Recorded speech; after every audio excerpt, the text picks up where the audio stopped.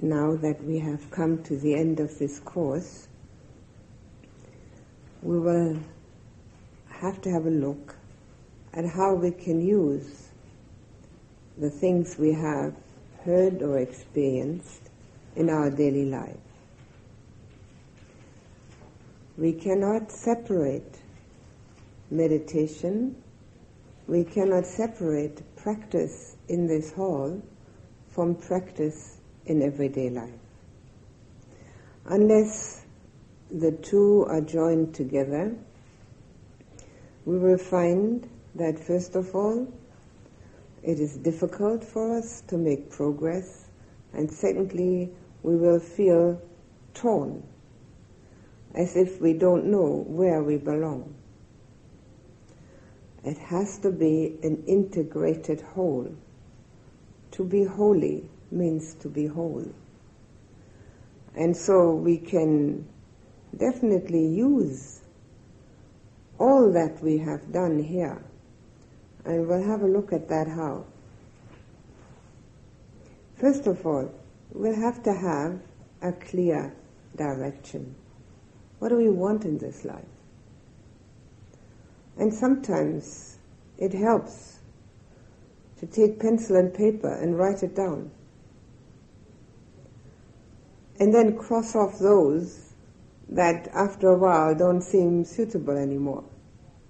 Make a list. What do I really want in this life? And after having made a list, check it after a few days and see if you still feel the same way. And again, and again. The list changes. And maybe one day there's nothing left on that list except Nibbana. And if that's the case, well, you're quite clear on what you want. Until that's the last thing that's left, things will change. And there will be a multitude of things. Because life consists of a multitude of possibilities. But in the end, it all comes and boils down to one thing. Maybe in the beginning, it's just going to say, I want some peace. Or it's going to say, I want some happiness. Or it's going to say, I want more discipline. Or whatever it's going to say. Or I would like to have more free time. Or anything. But if you examine it, in the end it comes down to one thing only. I want to get rid of my dukkha. Whichever way I think my dukkha is arising, I want to get rid of it. And if you believe the Buddha, then the only thing left on the list is Nibbana. And if that's the case, let's have a look what the 7 factors of enlightenment can do for us. The 7 factors of enlightenment, Bojjhanga. Bo is the syllable for enlightenment. Bo or Bu, same thing. Buddha, Bo tree. It's always the syllable for enlightenment in Pali. And Jhanga are limbs, like arms and legs. So they are the 7 limbs of enlightenment. Pride of place takes mindfulness. It's at the top of the list. It's the first one. Now the first one on these lists doesn't mean that the others are less important. But it does mean something. It means without it, there's no entry. That's the doorway. And that doorway of mindfulness should not be underestimated. It has all the applications we need in daily life. Now let's have another look at what mindfulness really is and can do for us. It has 4 foundations, 4 bases, 4 possibilities, 4 focuses. First one is body. Kaya Nupassana, Kaya's body. Mindfulness of the body. Okay, that is apparently the easiest one. But the Buddha also said it is extremely important who does not understand the body does not have an entry into the deathless. Because naturally, instinctively, we identify with this body. Now, intellectually, we all know that we couldn't possibly be this body. We've got to be more than that. But emotionally, we identify with it. We look in the mirror and we say, oh, yes, that's me. I mean, who else? It's not you. It's got to be me. We're standing in front of the mirror. We're looking at this. Oh, my robes, huh? Or, I'm not looking very well. I better do something for myself. Or something like that. This body, me. Mindfulness has the mundane application and the spiritual application. The mundane application means that we watch what we're doing. Watching what we're doing has the aspect of not using the body in a wrong way, not breaking any precepts with the body, not hurting anyone with the body. That's a mundane application. And also the mindfulness of the body helps us to do things harmoniously, easily, efficiently. It helps in every aspect of mundane life. Knowing that what this body is all about, we can also limit its activity to its essentials. Very often, because of our innate restlessness, we use the body without purpose. So mindfulness watches out of all that, but it has a spiritual application. The word mindfulness as such gives an inkling of that. Mind is full of what's actually happening. So when we stay with the attention on our own body, we become aware of its real nature, the real nature of having to be changing constantly. Even in deep sleep, the body is moving because it's having dukkha. The mind is not aware of it. When we wake up in the morning, we have no idea how many times we've turned around. But subconsciously, it is aware of the pain in the body, and it keeps on moving. And the movement which we experience because of the dukkha is also the movement of the impermanence in the body. Everything has to move, otherwise we're dead. It is an important aspect of this body. Constant movement. And who knows it? The mind.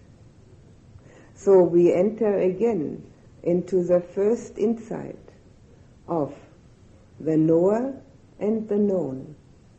The mind is the knower. And it means introspection. It means going inside.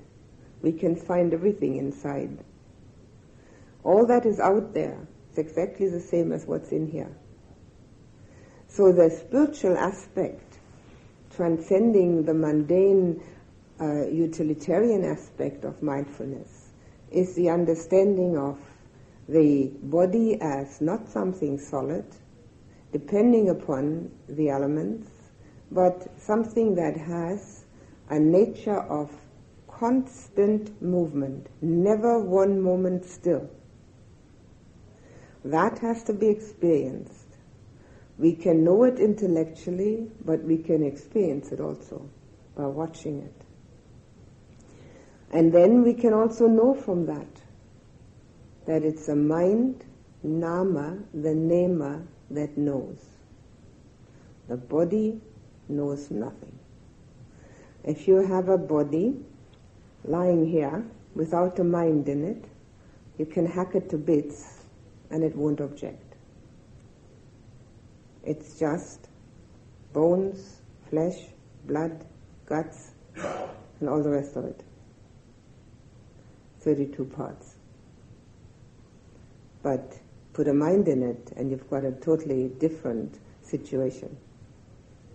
Now this is very important as an entry, not only into the mindfulness aspect of living, but also into the insight aspect. So mindfulness has the quality of helping us to live more easily and more harmoniously, but it has the quality of giving us a spiritual insight. Body, next thing that we can watch are feelings. Second base of mindfulness are feelings. And in this case, we talk about emotions that arise. And if we have a visual mind, sometimes these emotions actually arise as pictures. If we have a verbal mind, they might arise as a story. But primarily, we've got to get to our feelings. We mustn't run around with the head cut off here and the rest just walking with it. It is absolutely essential for anyone, whether they live a practiced life or not, to be in touch with their emotions, because this is where it's all happening. The emotions are our takeoff point. If you remember, when I was talking about the mundane depend origination, I was saying that the doorway out is from our feelings to the next step, the craving, the wanting or the not wanting. And in all aspects of the meditative procedure, we have to get in touch with our feelings. Otherwise, the meditation remains a head trip. And surely that's not what meditation is all about. And life has to be experienced, not thought about. We try to think about it. But that means past and future. Because the present, this moment, has to be an experience. And that only possible with feeling. And not only all that, but we constantly react to our feelings. Whether we're aware of it or not makes no difference. Because our feelings are that which are resulting from all our contacts. So whatever the mind contacts through the senses, the outer senses, the five, or the thinking, results in feeling. And whatever we know about it, it doesn't matter whether we do or not, that's our reaction. And when we don't know about it, our reactions are going to be very often unwholesome, hurtful for ourselves and others. And particularly, if we don't know what's going on, we can't change it.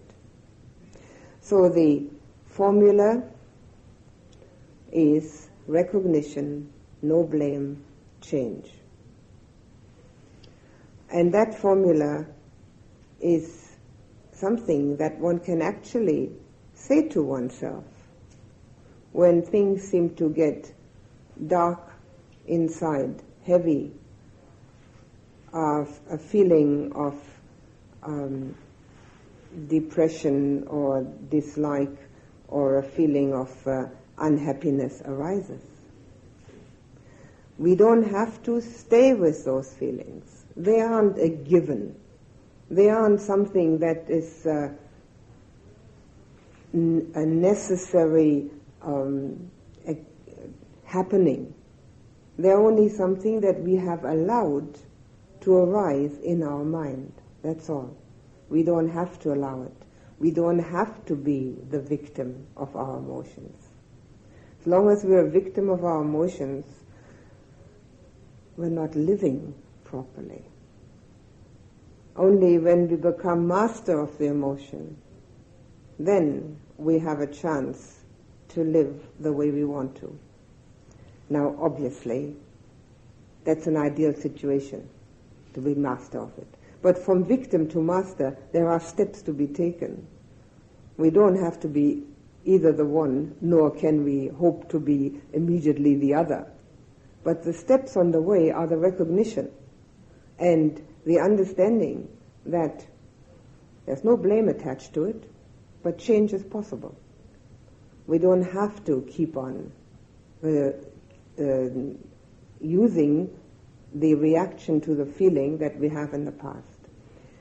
Our reactions, if we haven't got an insight into them, are more or less pre-programmed. We have been responding to the same triggers in the same way, over and over again.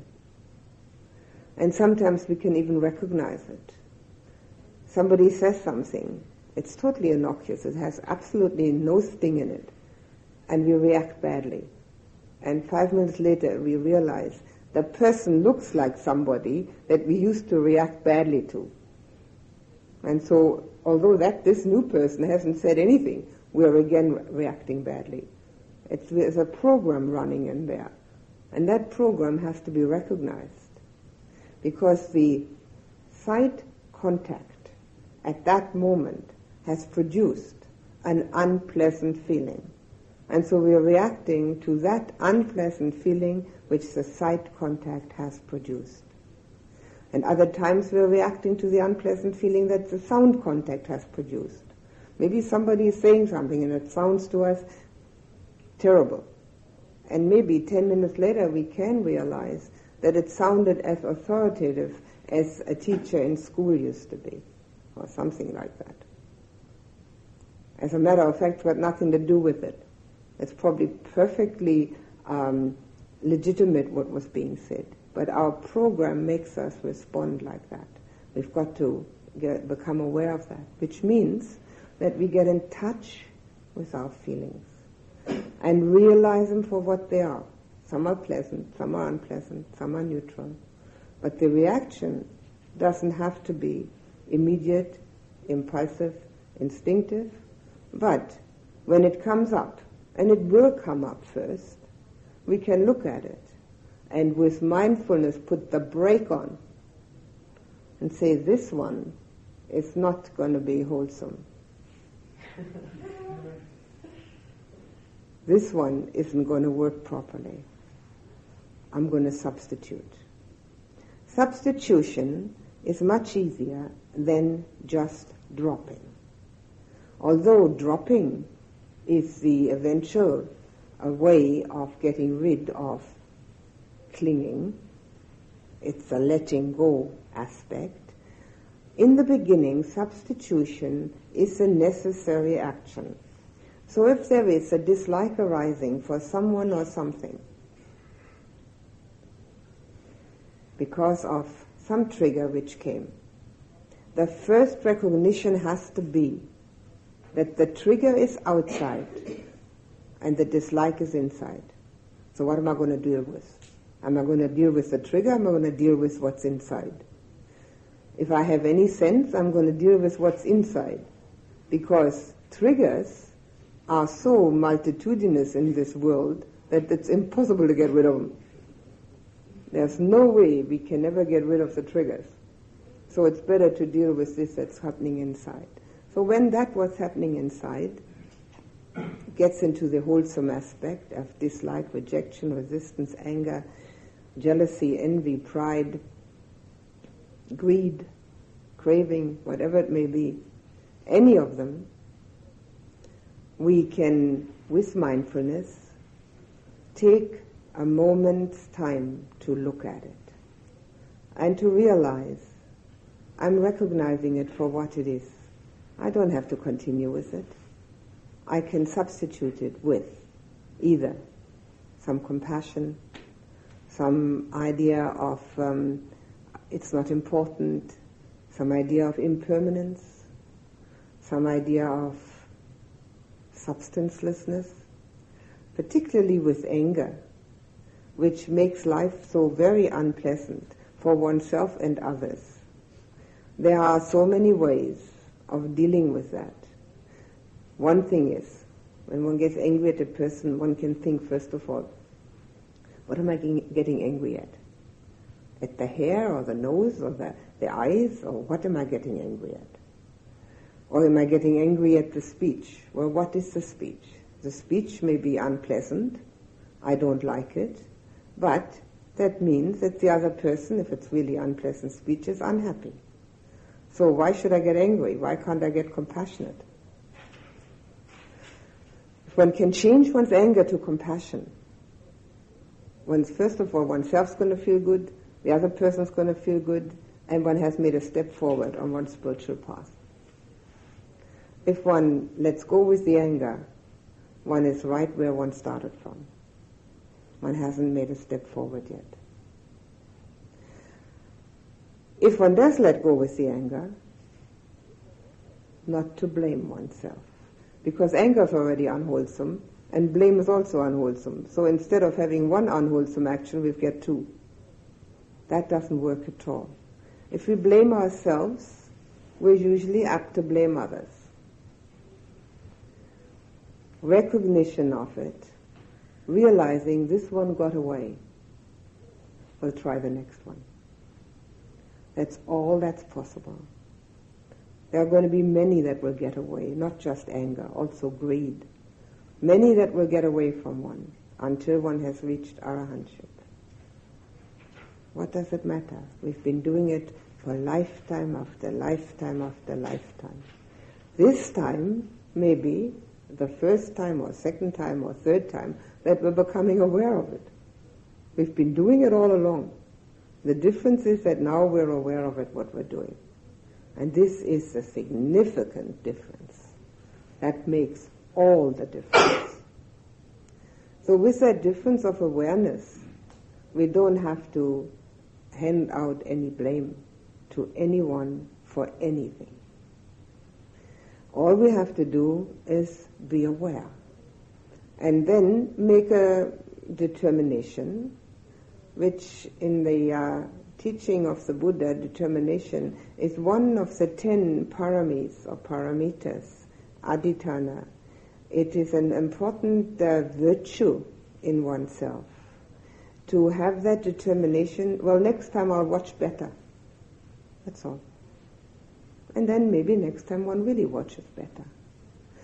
But the entry into this kind of practice, the first step is that one realizes what is the trigger and what is the reaction. It isn't the trigger that is at fault.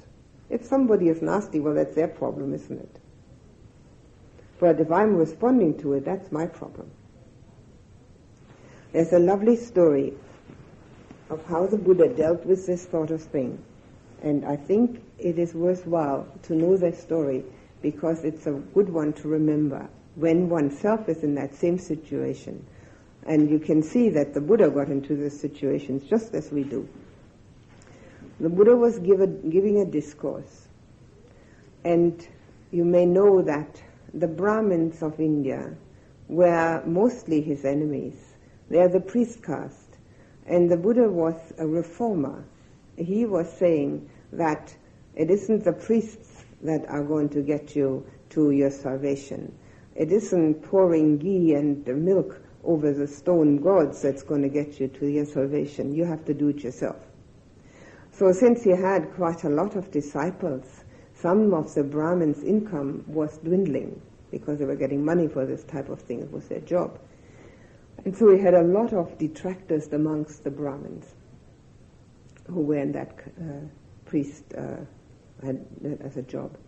So one of the Brahmins was present at this particular discourse. And while the Buddha was talking, he got up and walked back and forth in front of him, which in itself is, of course, extremely impolite when somebody is talking. And then, when the Buddha made a pause, he started abusing the Buddha. He said that the Buddha was preaching a wrong doctrine. He should be chased out of the country.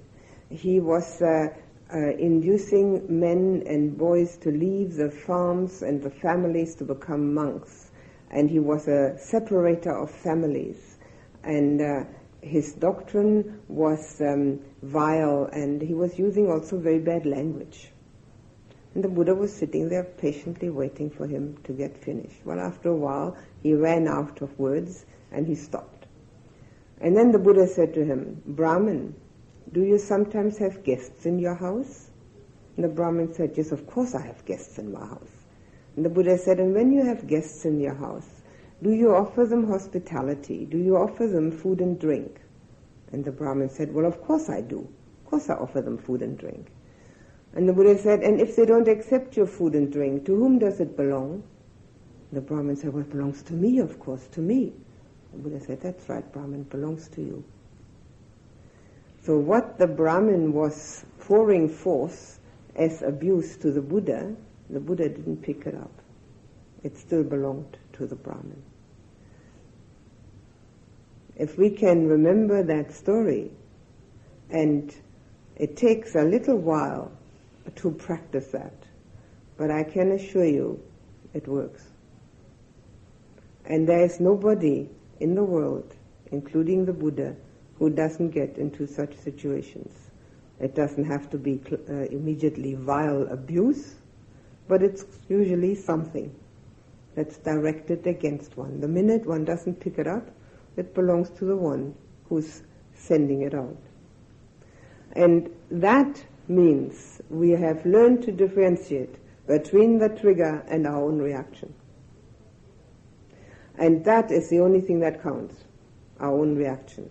We can't do anything about the triggers. The world's full of them. And we're never going to change the triggers unless we have changed first. Having changed first into a person that may be able to have loving kindness and compassion, the triggers which are near one may have some of that also, find some of that in their own hearts, because it is contagious. But how much contagious it is depends on how open the heart is. The main thing is to know that only one's own reaction counts. So to get in touch with this feeling inside, may it be of any kind, particularly if it's unwholesome, means that we have the ability to change it into something wholesome. Another thing that we can do when somebody is making us angry is to realize that that same person, if we know him or her, has already said something at another time which was very nice, or done something that was very nice. So we can remember the good things about that person instead of all that which is just coming to mind. We mustn't allow our minds to have the negative track, because the more solid we go along that track, the more embedded it becomes in the mind. There is no need to do that, because it doesn't impair our discriminating qualities. We still know what's good and what's bad, otherwise we can't keep the precepts.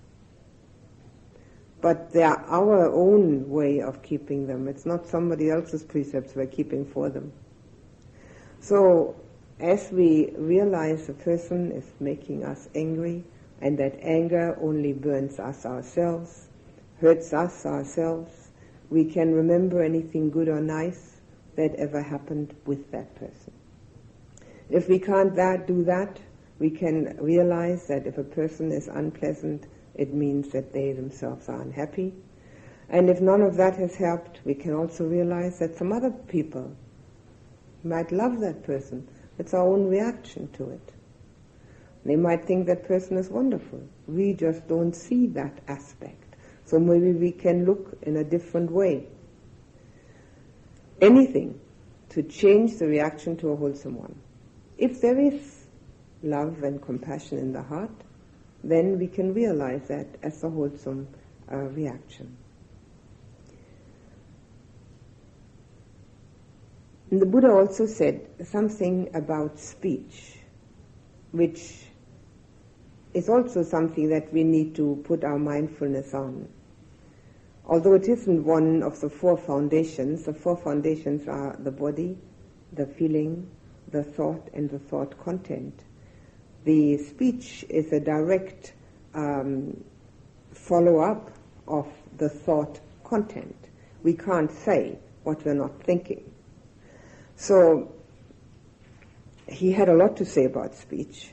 Obviously, one of the fourth precept is about speech. But he gave a very interesting discourse about speech. And in it he gave a formula how to speak and when to speak to other people. And it is a formula well worth remembering, although we won't always be able to follow it. If we have at least that kind of guideline, it gives us something to hang on to. He said, if we know something that may be hurtful and is untrue, don't say it. If we know something that can be helpful and is untrue, don't say it. If we know something that is hurtful and true, don't say it. And if you know something that can be helpful and is true, find the right time. Which means no impetuous, instinctive, impulsive talk. Particularly, of course, when it concerns a weighty matter. That means if we want to tell somebody something of importance, we can first figure out, is it true? Yes. Could it be hurtful? Well, yes. Let's forget it. Well, helpful, necessary, all right. Then the right time has to be found. The right time means the other person and oneself both are at ease and have the time to discuss something. Secondly, oneself has nothing but love and compassion in one's heart for the person that one is talking to. If there's the slightest bit of anger, it's not going to make any impact anyway. The person is either not going to hear it, or it's going to just arouse return anger. So when we want to say something that's supposed to be helpful and can be helpful and may not be something that is appreciative, approving, and praising, but just straight out helpful within the Dhamma, then the right time is when we ourselves are ready for that. Sometimes we're caught unawares, naturally. Mindfulness is the only thing that helps. We're caught unawares, all right, stop. Take a deep breath and think about it. That's all we can do. A deep breath does help. The way we talk does not only have words in it, as we very well know. The words are the concepts, but we don't live with concepts. We also talk with body language, with facial expression, and with tone of voice. And all that makes up the whole of the speech. I was talking to a speech therapist once, and she told me that their investigations had shown that the words in our speech make up 7% of the communication. 93% is non-verbal. So we have to make sure how we feel before we say something of a weighty matter, or even of a non-weighty matter. We can say good morning to somebody and he knows that that person hates us.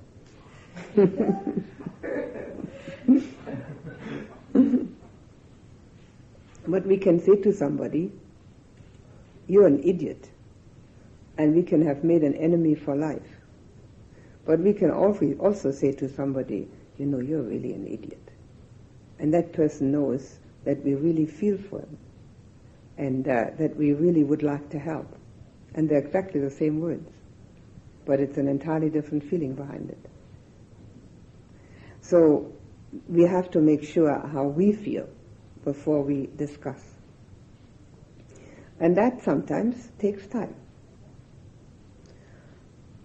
It can take 1 or 2 days if there is an important matter. It might take 1 or 2 days till one gets oneself to the point where one really loves that person again. That's all right. We've been around so many lifetimes. What's 1 or 2 days? There's no hurry about that. So, mindfulness of feeling. We could say that it may be the most important aspect of our inner life, because our inner life depends upon our feelings. And if our inner life is smooth and harmonious, our outer life will definitely be the same. Naturally, we can't always be like that. But if we have a grip on the situation, if we know where to enter and do something about it, at least we know what is possible. And once having done it, once having had anger arise and being able to change it into compassion, gives so much self-confidence that one can always do it, even though it may not be true, but the self-confidence is there, that again gives new impetus to that practice, knowing one has done it.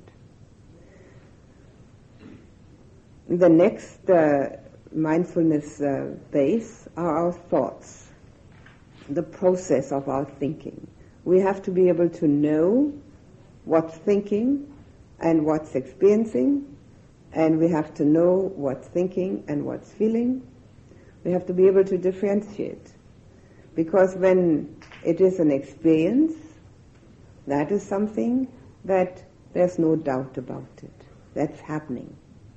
But if it's a thought, it can be manipulated any which way. So if we are thinking, if we're aware of our thinking, we can become aware of discursive thinking, we can become aware of directional thinking, like in the contemplation, and we can become aware of the thinking which is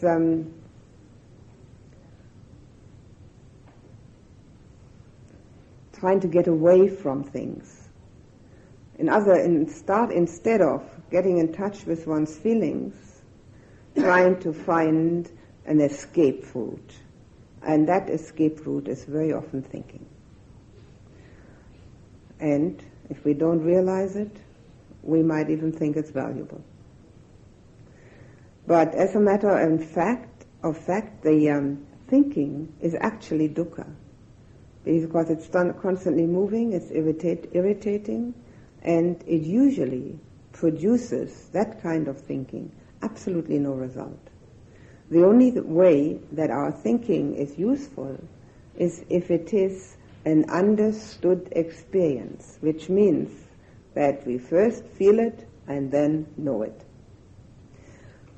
And the fourth foundation is the content of thought.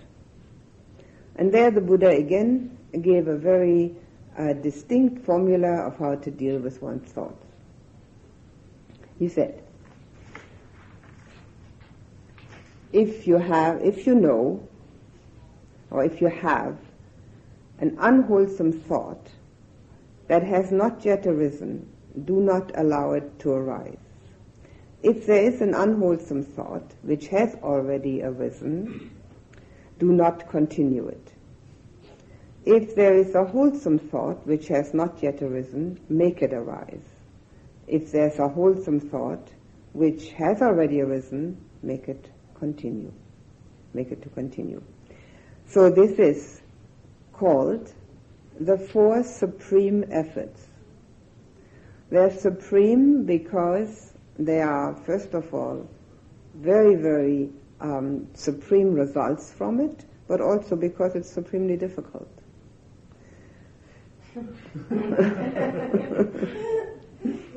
One needs strong mindfulness.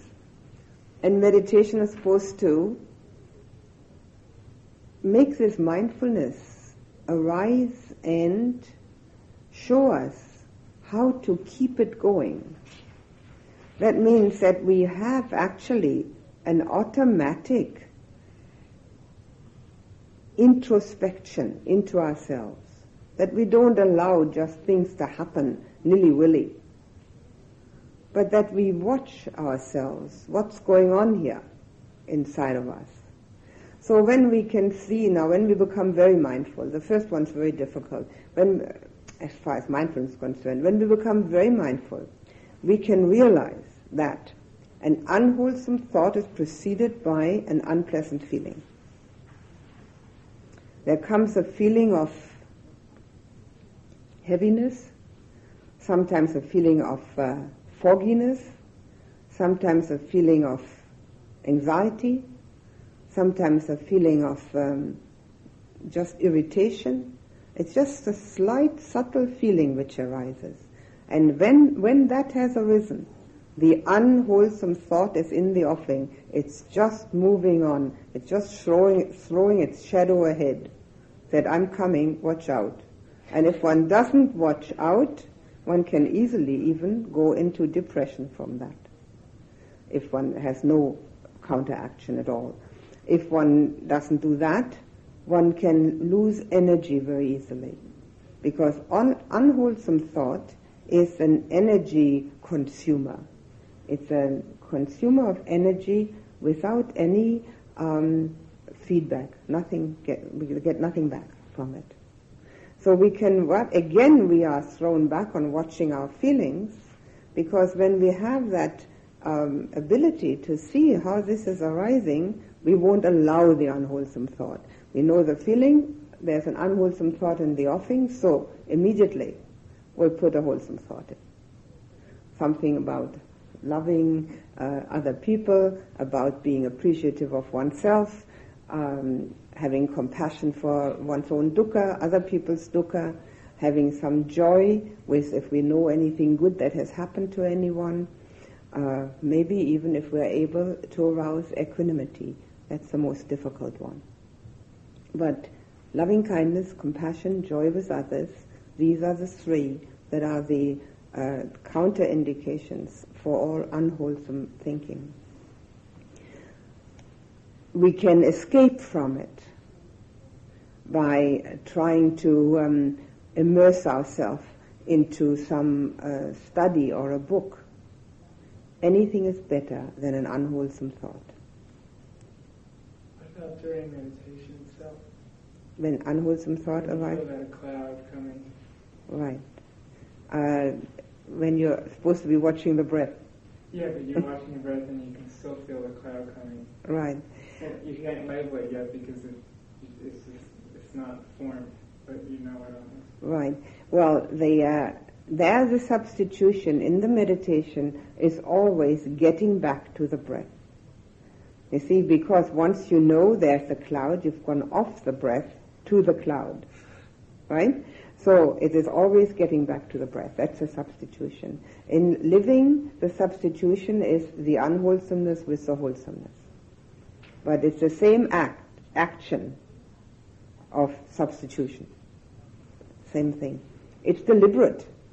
You can't sort of sit there and hope for it to happen. It's a deliberate change of mind. We all have said at least many times in our lives, "Oh, I've changed my mind." Well, this is it. We change our mind, that's all. Deliberately.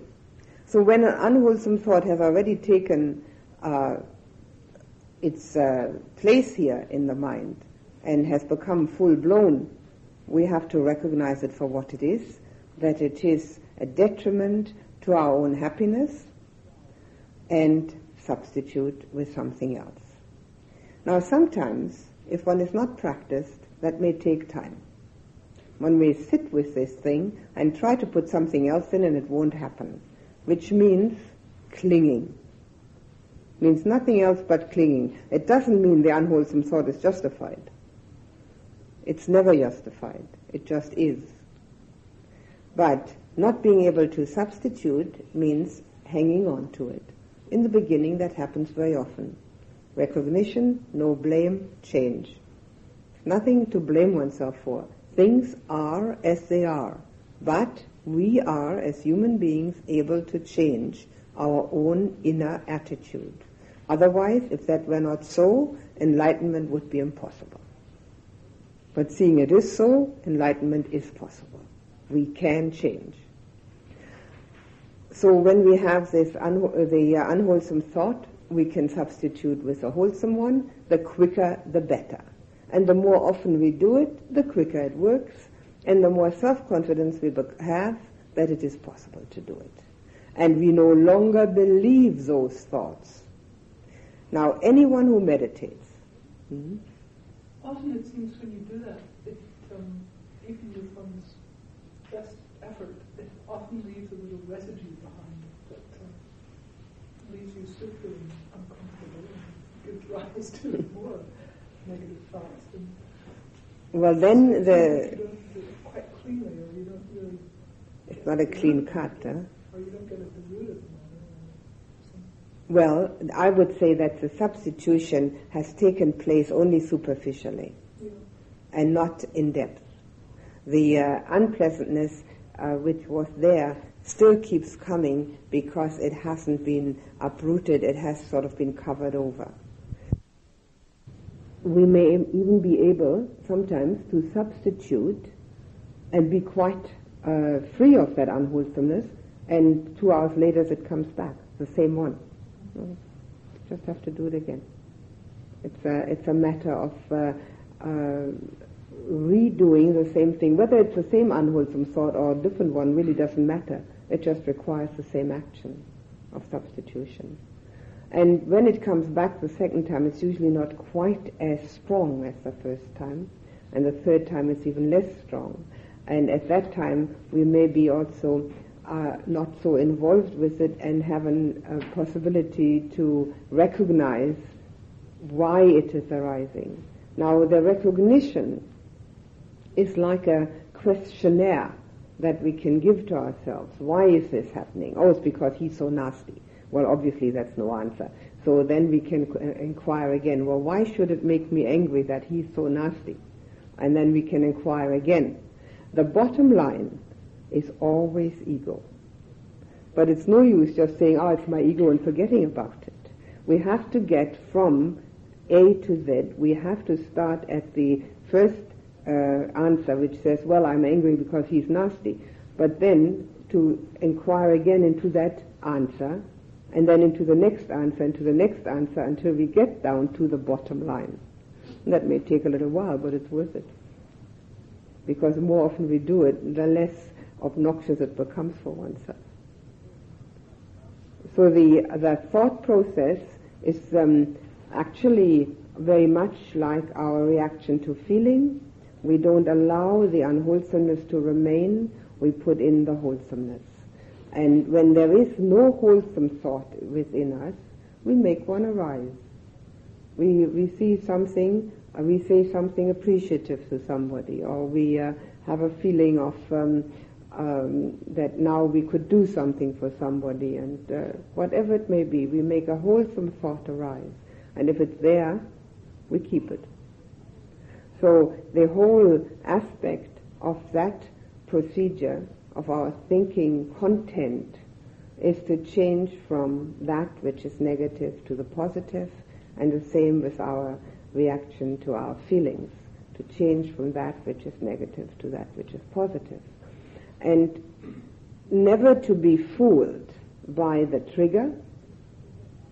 These triggers are there for one reason only. They are there to show us what we have to learn. So, as a matter of fact, we should have a feeling of gratitude when there are difficulties that we have to cope with and that we can't escape from. Because our natural inclination is to escape from difficulties, to move when it hurts. And that movement when it hurts overshadows the reality of dukkha.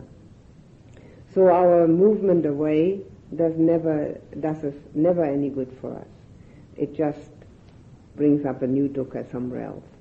So when there is some trigger outside of us which brings up this negativity in us, we should be grateful, because it is a learning situation. And if we can see that our whole life is nothing but an adult education class, then we've got the right attitude. If we are looking at it as if it was supposed to give us pleasure and comfort, we've got it all wrong. It's never going to do it. Oh, there are some pleasures, naturally. We're going to have a picnic tomorrow. I mean, it's pleasurable. But it's also going to last only a short time. And so we do have them. And that's good that we have them, because any realm below us doesn't have these pleasures and comforts. But that's not what life's all about. Life's an adult education class. So whenever some teacher comes along, teacher meaning an outer trigger that's making us respond, that is a matter of gratitude for us. And not saying, oh, I can't stand it here, I'm going, this is terrible. On the contrary, this is great. They're showing me all my deficiencies. How wonderful. Now I can really do something. I've got it all laid out in front of me. Now I can work at it one by one by one. Well, it takes a bit of heavy-duty mind stuff to do that, but that's what one needs. So we have the mindfulness that is the first and foremost aspect of our practice in daily living. It is also the first aspect of the 7 factors of enlightenment. But there is something connected with mindfulness, and that's clear comprehension. The Buddha talks about these two together, sati and sampajñana. Sati is the mindfulness and sampajñana is the clear comprehension. Now mindfulness is the one that knows, but clear comprehension is the one that understands. Now if you want to go and break into a bank and rob a bank, you've got to be pretty mindful. Otherwise, the police is going to get you immediately. So mindfulness knows exactly what you're doing, but you haven't got any clear comprehension. Because clear comprehension has 4 aspects. And the first one is, what's the purpose of my thought, my speech, or my action? What is the purpose? So first we look at the purpose. Obviously that's going to slow us down, which is great. We're far too much in a hurry anyway. To be slowed down in all that we are and do is very valuable. After we have ascertained that the purpose is wholesome, we go to the next step, whether what we have in mind are skillful means. Whether they are skillful means to accomplish this particular purpose. And the third step is whether these skillful means are within the Dhamma. There is no end that ever excuses the means. Means are never excusable because the end is supposed to be good. The means also have to be skillful within the Dhamma. And within the Dhamma means, is it wholesome? Would it be according to what the Buddha said? And after having checked out all 3, then to go ahead.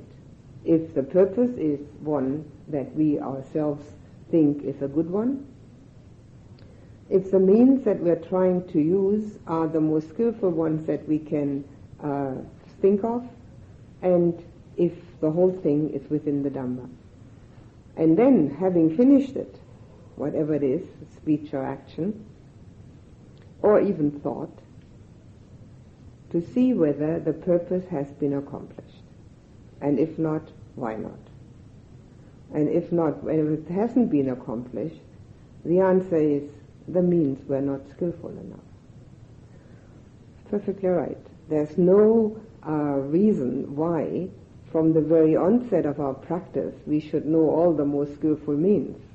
But we need to learn from our experiences. So here, if the means were not skillful enough because the purpose was not accomplished, maybe we can find more skillful means next time. So mindfulness knows what's going on. But the clear comprehension understands it and is able to discriminate between that which is within the Dhamma and that which is not. So it is actually the mindfulness which knows that the thought has arisen, and the clear comprehension that knows whether it's wholesome or unwholesome. Now we also have to remember, and this is important, that mind is the master. The first verse of the Dhammapada. Mind is the master. If one thinks with an unwholesome mind, unhappiness will follow one, like the wheel follows the hoof of the ox. If one thinks with a wholesome mind, happiness will follow one, like one's own shadow. So we have to remember that thought is the first and foremost that brings us to speech and action. And that thought is also dependent on and reacting to feeling. So we can never let go of watching feeling, reaction, and thought. So when we do that, when we watch that, we have a good chance of having speech and action in harmony, and a good chance of being in harmony with ourselves and with others. And life then is an easier way of coping with it. It's still going to have all its dukkha, but it is easier to cope with because we can see the arising of it all, and we do not have to react in a manner which is going to bring us or others grief. And if we bring grief to ourselves, we usually bring grief to others also. Mindfulness, pride of place in daily living with clear comprehension. And the next one of the 7 factors of enlightenment is the investigation of Dhamma. Now there is a possibility of looking at this in 2 ways. The investigation of Dhamma means, in the first place, knowing the teaching, but not just the words, but the meaning. And there's another verse in the Dhammapada, far better to know one single line that one can actually manifest than knowing 1,000 useless lines. So knowing one teaching and being able to live it is far more useful than knowing a lot and not being able to live any of it. So the emphasis is on investigating the Dhamma in such a way that one understands it and makes it one's own, which is the arousing of wisdom. The arousing of wisdom has 3 phases. The first phase is knowledge, information. We get some information. And in this case, we get the information of the Dhamma. The second phase is the remembering of it. Without remembering, it's gone with the wind. When we have remembered it, then comes the third phase, and that is trying to actualize that, what we have remembered, to do it. We will find that knowing and remembering is child's play compared to doing it. And what we know and remember will be infinitely greater than what we're able to do. But even one step doesn't matter. The journey of 1,000 miles starts with the first step. So here, when we investigate the Dhamma, it means that we investigate it to the point is, how am I going to actualize that particular sentence, that chapter? It is always useful when we read books of the Dhamma to read 1 page at a time. and then try to digest that page to the point of remembering, and then trying to practice it, and not getting back to the second page until one has actually practiced that first page, or possibly chapter, if there's not so much on a page. The Dhamma book should never be read like we read a novel. There's no beginning and end in it. They're all instructions on how to do it. So that's the investigation of Dhamma in one way. But there's a second meaning to this. Because the word Dhamma, again, in Pali, has many, many meanings. And it means also phenomena. In one way it means the teaching. In one way it means phenomena. So the investigation of phenomena means that we investigate whatever we know as being anicca dukkha anatta, impermanent, unsatisfactory, and coreless. And everybody finds that they prefer one of the three, that they like to investigate one more than the other. That's fine. They should take their preference. They should take either impermanence or dukkha or substancelessness or corelessness, non-self. Either one. Doesn't matter. Because they all lead to the same thing, to the real wisdom. So it has both meanings. The second step on the 7 factors of enlightenment. And the third step is energy. And energy is of two things, physical and mental. And mental, it actually means one's volition and determination. And the physical follows that. The physical has the aspect of being very much influenced by that mental volition. So if one's mental energy is one-pointed, and we know exactly what we want and where we're going, we will find that the physical energy will be enhanced. Naturally, everybody has their own physical liabilities, which some have more and others have less. But the mental energy is the one that helps. If we have an one-pointed direction and know that all the obstacles on the way are either of our own making now or karmic residue, then we will not let them deter us. If they're of our own making now, it's very easy to change. If they're karmic residue, they're also ceasing. All that's karmic residue, once it has arisen, ceases again. Nothing to worry about. And these obstacles that all of us have, there's nobody immune from that, are nothing but a challenge. They're a challenge to arouse more energy. It is interesting that energy is one of the 7 factors of enlightenment. It means that without it, we won't be able to practice.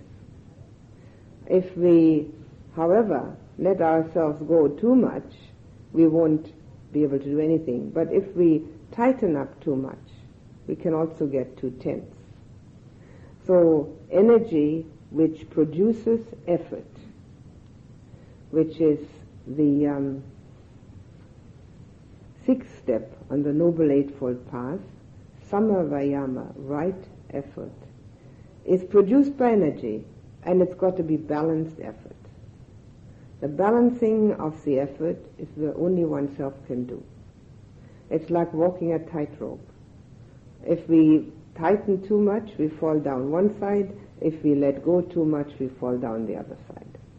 We just have to keep in balance.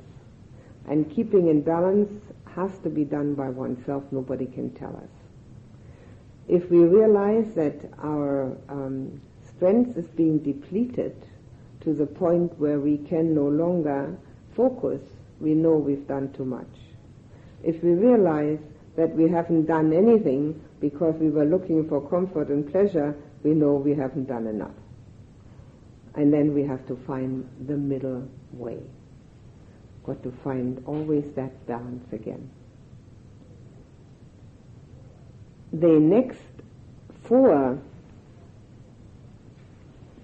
of the 7 factors of enlightenment are the first 4 jhanas, the first 4 meditative absorptions, and starts out with piti, starts out with the rapture. So we see again that we have to, in their progressive order, get our mindfulness together, which also happens through meditation, but also through daily living, that we need to investigate the teaching and the phenomena around us and within us, and that we have to arouse energy and then get into the meditative process of the absorptions. They're all 4 ending with equanimity. Now, equanimity is a feature of the 4th jhana, but it is also, as I told last night, a feature of being on the verge of being able to jump across to the other bank. It is the equanimity about all formations, the equanimity about everything that exists. Now, that can only come after insight has become very much established. The equanimity which arises in the meditative absorptions is of course a help, but it isn't the real thing yet, because it is again impermanent and ceases when the meditative absorption ceases. But the equanimity about all formations which arises from insight, which is the necessary aspect before we can let go, if you remember that it was neither having any revulsion for worldly aspects nor any attraction, but having total dispassion. That is the resultant of the whole of the insight path. And that is the 7th factor of the 7 factors of enlightenment. And all these factors are inherent in us. We all have some mindfulness, we all have some energy, we all have investigated some Dhamma, we all have done some meditation, whether we have got absorption or not, but certainly there has been some peacefulness. Peacefulness is actually the mentioning of the next factor after rapture. It's not called joy. In this progression it's called peacefulness. The next one's called concentration, and the last one equanimity. They are all factors of which we have the potential within, and some of it has already been aroused, but they only become factors of enlightenment when they have been perfected to the point where we can use them to make this enormous jump. After that first jump, the perfection of them is not steady. That only becomes steady for the Arahant. So that is also something that one needs to remember as one progresses on the path. Now, these 7 factors of enlightenment are within our capacity of daily living if we practice meditation and practice the study and the understanding of the Dhamma, and they will give us a guideline, a direction for our life. Most people's lives in the ordinary marketplace are diffuse and have a great deal of unnecessary action in it. Here we also have to watch that we do not dissipate our energy unnecessarily. Now, as far as mental and physical energy is concerned, everybody has only a certain amount. It increases the better the meditation becomes, but we can only deal with what we have right now. So there also we need mindfulness not to dissipate this energy unnecessarily. We need to conserve it for what is most important. And the most important thing is up to us to decide, up to each one to decide. In our daily life, having this direction will be extremely helpful because it will keep us sort of contained. The world has too many possibilities, and being contained within a certain direction helps us also to conserve our energy for that certain direction. There's one other thing which is helpful for daily living. One time Ananda said to the Buddha, "Sir, a good friend is half of the holy life." And the Buddha said, "Do not say so, Ananda. A good friend is the whole of the holy life." A good friend in Pali is called a Kalyana Mitta. A Kalyana Mitta is considered to be a good spiritual friend. In the first instance, the commentary says that a good spiritual friend is a meditation teacher. But however, whether that is a meditation teacher or not, a good spiritual friend is someone who will help one to stay on the path, with whom one can discuss the difficulties, where one is sure of getting compassionate answers, and where one feels supported. This support system on the spiritual path is of extreme importance and very often lacking.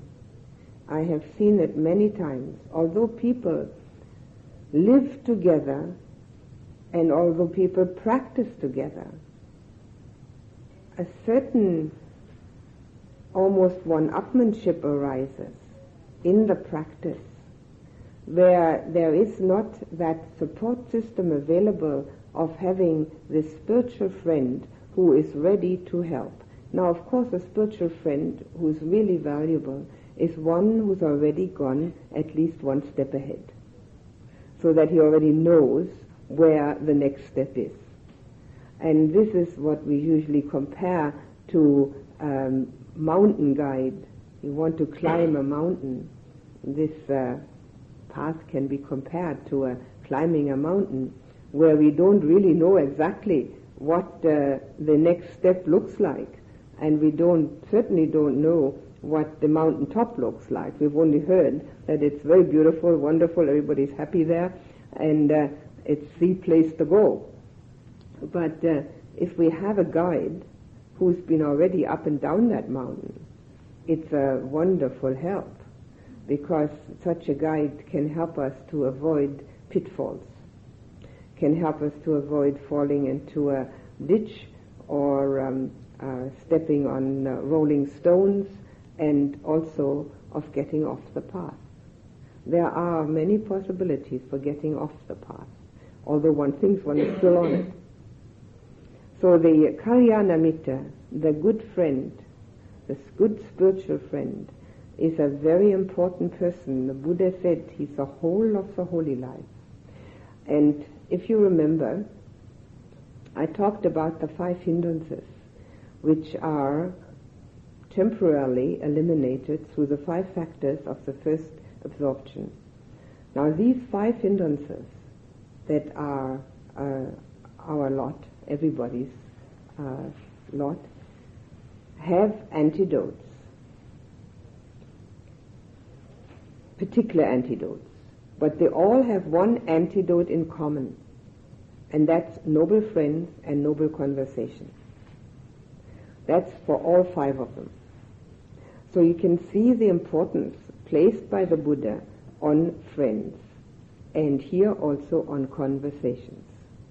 And this is something maybe of importance for our daily living, because our conversations are the food for the mind.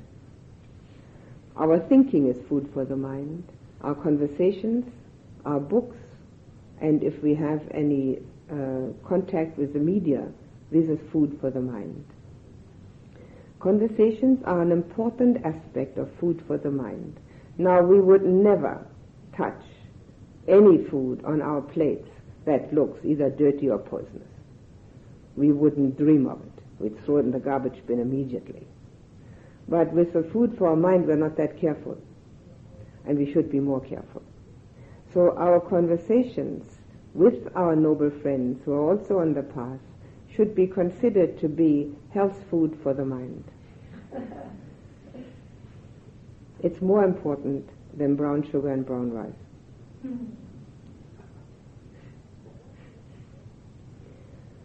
It doesn't necessarily mean that we only talk about the Dhamma, although that is helpful, because one can't go far wrong then. But it's impossible. When you live together, there are other things to talk about. But it means that the conversation remains in a manner and in a tone and in a direction which we can always check out to be within the Dhamma. It has to be about utilitarian matters. Naturally, one does have to talk about daily affairs, but the way and how one does. And one also should realize that the more the conversation can turn to Dhamma, the more the conversation can turn to spiritual realities, to realizations that oneself has had and may be helpful to others, or difficulties that one finds on the path where someone else might be able to help. The more that happens, the more helpful the conversations will be. So if the daily activities take a little less of the time of the conversation and the Dhamma more, that's very helpful. And having noble friends around one means that we have those friends who have the same aspiration. This is very, very fortunate if one has such a group of people around one. And having a Sangha is that kind of group. The Buddha established the Sangha. He established the Sangha for monks and nuns. And that must have been a particular reason for that. Not only because of greater discipline, but particularly because of having one pointed direction aspiration. That one pointed direction aspiration is the main aspect for being monk or nun. The world does not have so much place then anymore in one's life. It is the Dhamma that takes pride of place. So having good friends with which one can have noble conversations helps one to diminish or at least recognize and then trying to change the 5 hindrances. The 5 hindrances: the gratification of sensual desire, ill will, sloth and torpor, restlessness and worry, and skeptical doubt. And when doubt arises in one, energy dissipates. And when ill will arises in one, energy dissipates. Sloth and torpor, of course, is totally without energy. So all 5 have this factor of dissipating energy in one. They do more than that too, but particularly dissipating energy. And if one finds that one can't really arouse oneself to do that which one knows needs to be done, one of those 5 factors has arisen. One can look and see which one it is, and then try to substitute.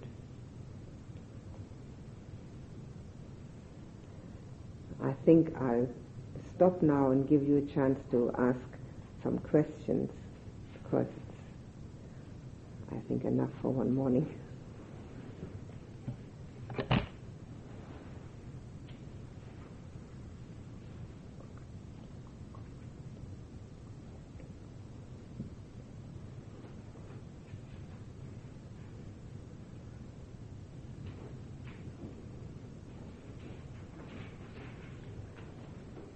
I was wondering, when you have sloth and torpor, how you can do the opposite when that's what you mean with the opposite. Sometimes gravity just seems to really pull you down and you can't pull out. You're talking about sloth and torpor during meditation or just during daily living? Well, during daily living. During daily living. If there's sloth and torpor during daily living, it's definitely due to ill will. You've got to substitute the ill will. You see, the sloth and torpor itself has as its antidotes given by the Buddha, that one should give oneself a pep talk, namely, that life's very short and it's very unsure how long we're going to be here, but death is very certain. That's one way of looking at it. That one can only do everything that one wants to do in this moment, that there are no other moments. And that one has to realize that the past is irrevocably gone and the future is just a concept, a hope. Okay, these are the antidotes for the sloth and torpor. However, if it arises, that is actually more or less for the meditation, also for daily living. But when it arises in daily living, it is due to the fact, almost invariably, that there is a resistance and a dislike of that which needs to be done. And then we have to counteract the ill will. So the ill will or dislike, whichever word one likes, can be counteracted by understanding things are as they are, by understanding that only loving kindness in one's own heart, for whatever it may be, may even be a cooking pot, is the right attitude. Everything else pulls oneself down. So the counteraction is to see what it is in oneself that brings this about and substitute with the opposite. It's called substitution of opposites. It's a term. So when it's ill will, the opposite. Love and compassion. And love and compassion for oneself. Love and compassion for oneself, that one is in this dukkha situation of existence, which is universal, but that oneself does not have a monopoly on it. It isn't anything personal. Nobody's being singled out for having dukkha. Everybody's got it. And so, being like that, loving compassion for oneself, and saying, well, here I am in samsara, okay, that's the way it is. And then keep going. And realizing that there is a way out through the Dhamma. Is it okay to sort of mentally pat oneself on the back if a wholesome thought or feeling arises? I mean, don't hang on to it, but just say, okay, that was sort of nice, I did that, sort of. Certainly it's all right to pat oneself on the back. Who's going to do it otherwise?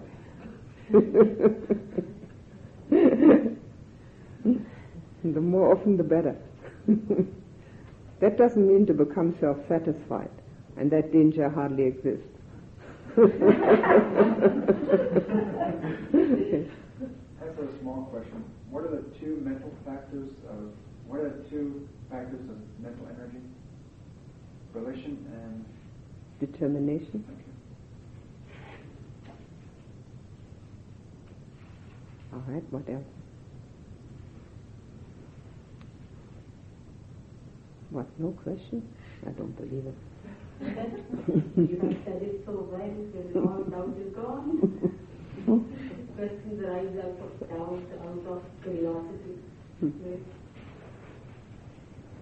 I'll just wait a moment, maybe something comes up still.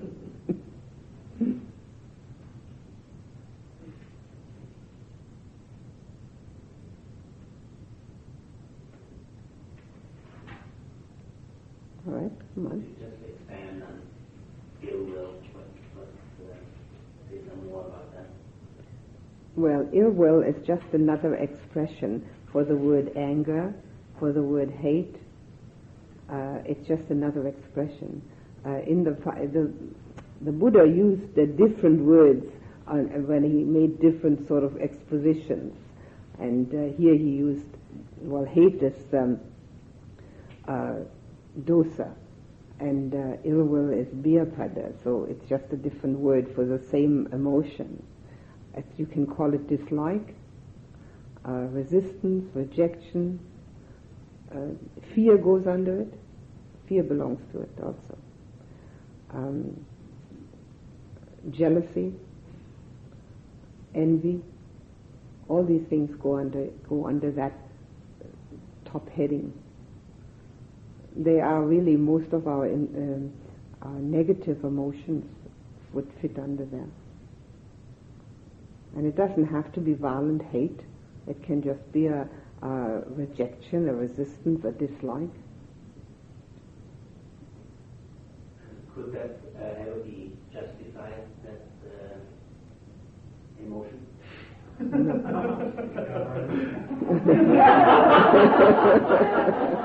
Everybody tries. You're speaking from everybody's heart. Everybody tries. Everybody tries, but nobody succeeds. Because you see, the hate as such is the dislike, it's a very unpleasant emotion. And even though we justify it backwards, forwards, sideways, it still remains very unpleasant. And the one who suffers is the one who has the unpleasant emotion. He can justify it as long as he wants. And it doesn't give any spiritual growth at all. The justification is what we usually do. But in order to grow spiritually, we have to do something else.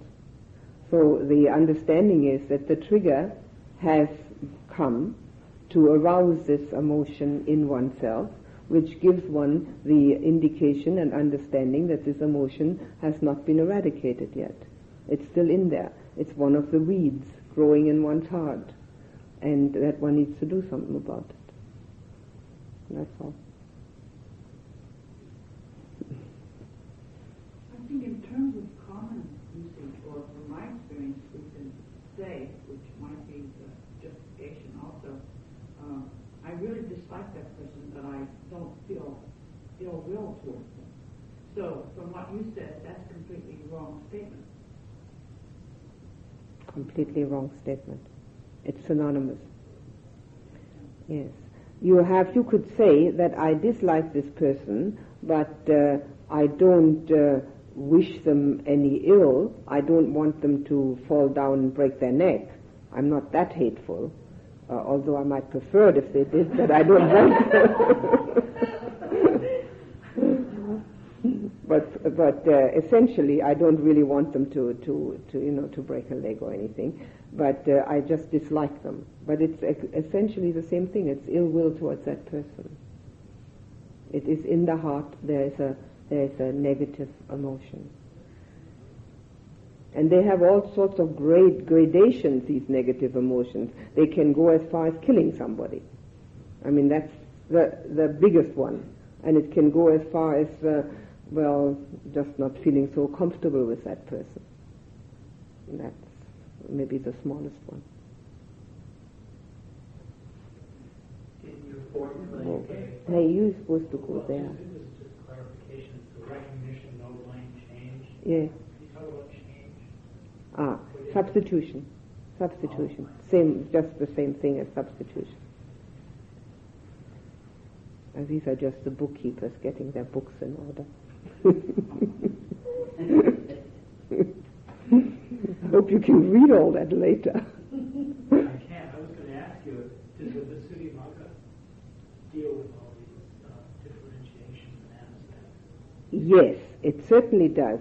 And if you are a scholarly type of person, which I don't think you are, the Visuddhimagga will give you enough to do for the next 2 or 3 years. It's that thick, and the language is extremely difficult. It goes into the most minute detail, and you never know in the beginning when you read it what is important and what's not important, because everything is explained in such detail.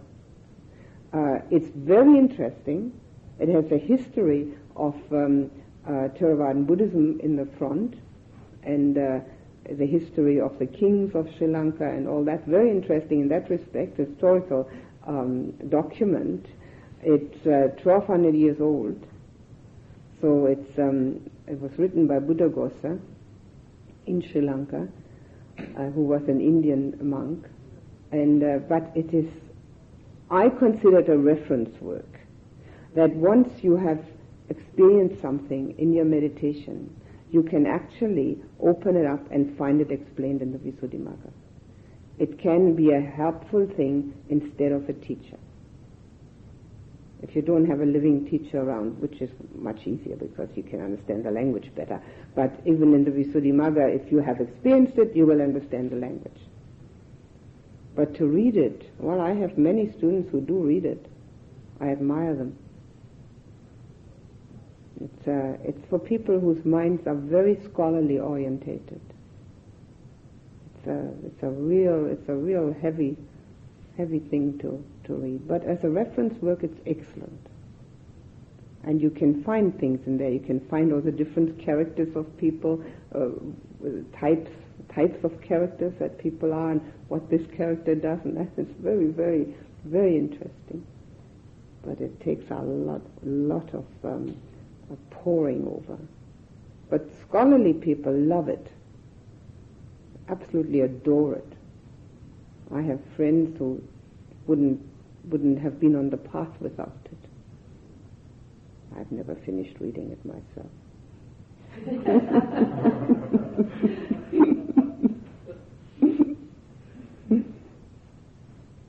I'm not the scholarly type. I've been trying to get a copy of it for a long time without a print. Really? I don't know how many bookstores in New York and everywhere, but I can't get a copy of the Visuddhimagga? I think you can get it from the Polytech Society in England. I think they have it. Yeah, it's quite expensive. Mm. But I think you can order it from Polytech.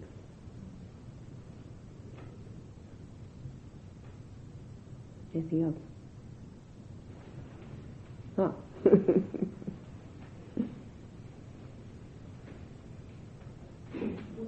Ooh.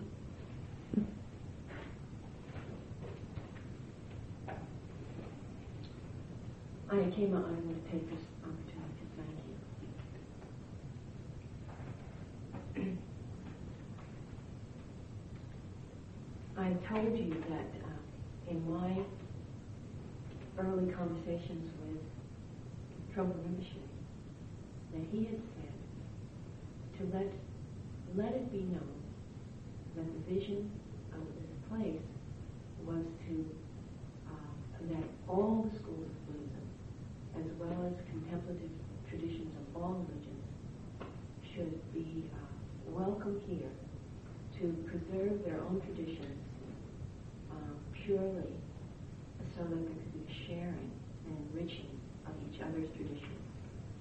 In this way, undercutting sectarianism, undercutting narrow views, chauvinism of any kind, and but without in any way